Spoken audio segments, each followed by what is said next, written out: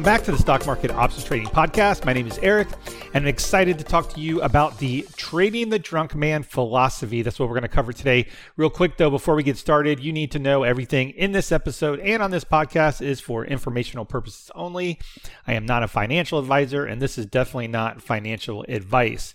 So the other day, I did a Spaces over on Twitter. If you're not sure what that is, it's kind of like a Clubhouse / audio live discussion.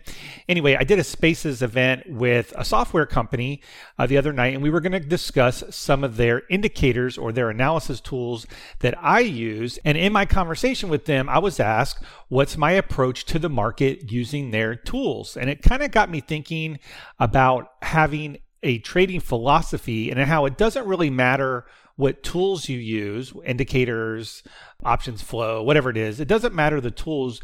You have to have a trading philosophy. And now a philosophy is different from a trading system or, like I said, the indicators. So for example, you may have a moving average system, but the moving averages aren't a trading philosophy. Now, you may be a trend follower. Now, trend following is a philosophy, the idea that a trend can start and there's momentum and it can just go on as fundamentals improve or whatever the basis of the trend is. But ultimately, trend following is a philosophy, and you may use moving averages to quantify your trend following strategy. But again, the moving averages are not a philosophy. Another one you may be familiar with is mean reversion. That's a philosophy.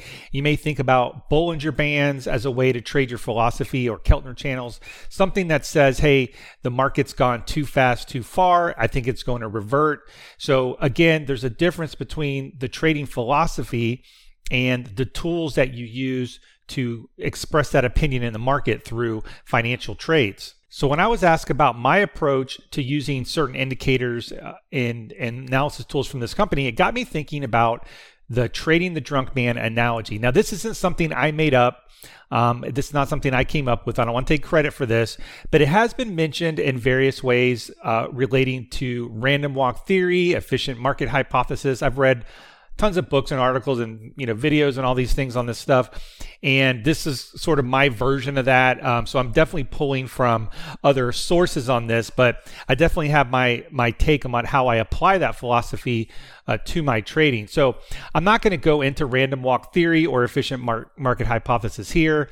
I'm going to leave you to go Google that if you want to go get in there with the academics, and you can go down a serious rabbit hole with some of that stuff. But I do want to give you my version of Trading the Drunk Man, because I think this concept can be used with any trading strategy, not just options or swing trading, day trading. It's really just the philosophy, and then you can kind of take it and apply it in your own way. And I think it's really important that you have a philosophy beyond the indicators you use, beyond the educational videos that you may see, especially with options trading. I know I talk about options a lot. If you learned how a credit spread works, for example, you still need to have a philosophy of when to trade that, when to put it on, where to place it, how far out, all of those things. So I really think it's important that you have a philosophy, and I think this philosophy could apply to you for sure. And let me just add that, your trading philosophy is what helps you through those losing streaks, right? This is why it's important, because you need to stick with the system even when there's losers. And it also keeps you from getting in trouble from trading too big. If you have a win streak and you think you're invincible, which we all do, right? At certain times we want to size up and here's another one. I'm going to go big. This philosophy should help you keep that in check as well. All right, let's get started. So the stock or the market you are trading is the man that we're talking about. And when the market closes at 4 p.m., he goes into a bar and he starts drinking. And he stays there all night, basically the whole night. And he never sleeps, because we know the market never sleeps, right? He stays there all night. He's eating cheap pub food. He's drinking, doesn't get any sleep. He proceeds to stumble out of the bar the following morning at 9:30 when the market opens. And now this is where you come in. Your job as a trader is to anticipate which direction this drunk guy is going to stumble.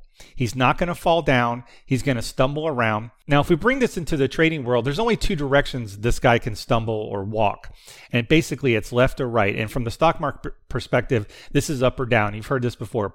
price is everything. Price is either going to go up or price is going to go down. It's the only two things that price can do. So your job as a trader is to basically pick the right direction. You need to place your trade and hope that he walks in that direction. And what we're trying to do in most cases is to capture a certain number of steps that the drunk man takes. And this is where the random walk theory comes in. So if you're across the street from the bar and the guy comes out, you're basically guessing as to which direction and how many steps he's going to take when he comes out of the bar. Is he going to go left or is he going to go right? Hence the term random walk. Now, none of us simply just look at a chart and guess where price may go when the market opens, right? None of us do that. We're doing some kind of analysis. We're using indicators. Maybe it's options flow. Maybe it's macro news or headlines. There's many different analysis mechanisms, I would call it, to help you form an opinion about which way this drunk guy is going to go. And the entire point of using analysis is to put the odds in our favor that we think the market is going to move in a certain direction, or we think this guy is definitely going to go left or whatever. Now, in some cases, we're going to use this analysis to tell us where the market will not move, and you can trade accordingly with that as well. So now here's where it gets a little bit more interesting. So in the case of the drunk man, now imagine that bar is on a hill. And when he walks out of the bar, the left is sloping down and to the right is sloping up the hill. Now, if you can see the slope of the hill, us as the trader, we can see the slope of the hill, then the drunk guy stumbles out of the bar, you're going to have a better idea of which direction he's ultimately going to go because gravity is going to kind of pull him in that direction. It's going to pull him downhill. So your analysis is basically telling you which way the hill is sloping. Now, it's possible that he goes right down the hill. You can actually stumble up the hill. The slope of the hill can actually be a different slant, so it may not be much of a slope or maybe very, very sloping in one direction or another. And for each of us, depending on what we're looking at and our time frame, the hill can actually slope differently. Now, what happens when you have too many indicators or too many inputs to your system is that you often get conflicting signals. So you may get one indicator that says the hill is sloping to the right. We think the market's going to go up, let's say, and another one sloping to the left, saying, "Hey, we've already gone up. We think it's time for it to reverse." So you get conflicting signals, and you have to figure out, well, which one do you believe more? Now, here's the additional catch, is that the slope of the hill, it's always changing, and especially in this bear market of 2022. So not only do you have to use your analysis to figure out, well, which way is the hill sloping, you have to sort of pay attention because the hill can start to slant more in that direction, or it can immediately reverse with a headline or something like that. Now, how do you make money from this, right? Let's say your analysis, whatever you're looking at, implies that the market's going to go down the next few days or so for whatever reason. There's different ways to play this. This is what makes it more tricky. You can sell the stock. Let's say you're in Amazon or whatever. I'm in Amazon as of this post.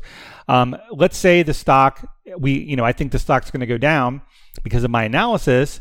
I could either sell the stock to avoid the losses. I could sell covered calls to reduce the cost basis and make a little bit of profit as the stock pulls back.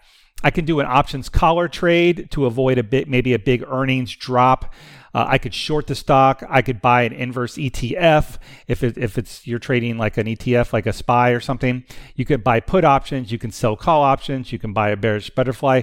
There's really a ton of different ways to play your analysis. So the takeaway here is that trading the stock market is like anticipating where a drunk man is going to walk when he comes out of the bar. You have to figure out how many steps you think he'll take, so you'll know when to close, when to take profit, when to get out.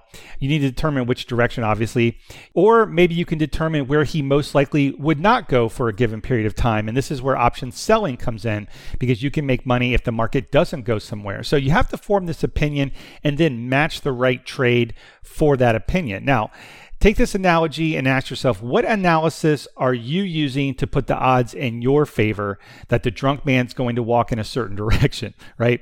How much room are you willing to give the guy to stumble around? So if you have if your stop loss is too tight, you're going to get stopped out.